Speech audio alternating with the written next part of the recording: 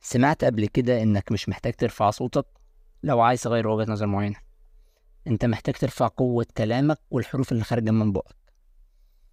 فانا هنا مش جاي اديلك كلام وامشي، انا جاي اديلك التقيل عشان ده اللي يليق بيك يا كبير.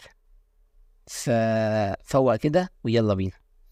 ايه رأيك في الحب؟ طيب ايه رأيك في المشاعر بصفة عامة؟ طب ايه رأيك في معنى الخطر؟ وايه هو الخطر بالنسبة لك؟ يعني ايه انك تكون ناجح ويعني ايه انك تكون فاشل؟ هل في حاجة اسمها الصحاب؟ طيب ايه يعني الخبرات؟ وايه يثبت صحة امر من عدم صحته؟ اكيد سمعت قبل كده انك مش ممكن تفهم معنى حاجة معينة غير لما تفهم عكسها. يعني مش ممكن تفهم معنى الخطر غير لما تفهم معنى السلام، ومش ممكن تفهم معنى السلام غير لما تفهم معنى الخطر. طيب يا عم بالراحة علينا كده وفهمنا انت رايح بينا على فين.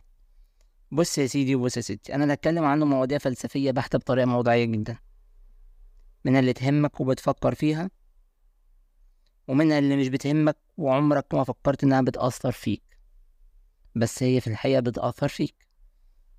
رجع كده بالفيديو واسمع الجملة دي تاني، بس بعد نهاية الحلقة عشان اللي جاي أحسن من الأول، صدقني أحسن من الأول. بص، أنا مش هكتفي بس إني أكلمك عن المواضيع دي، لأ، إحنا كمان هنغوص سوا في حاجات كلنا ومعظمنا بنحبها وهي السينما، سواء كانت مسلسلات أو أفلام. هندمج النظريات بطريقة شيقة بالفلسفة وهنزيد الوعي سوا.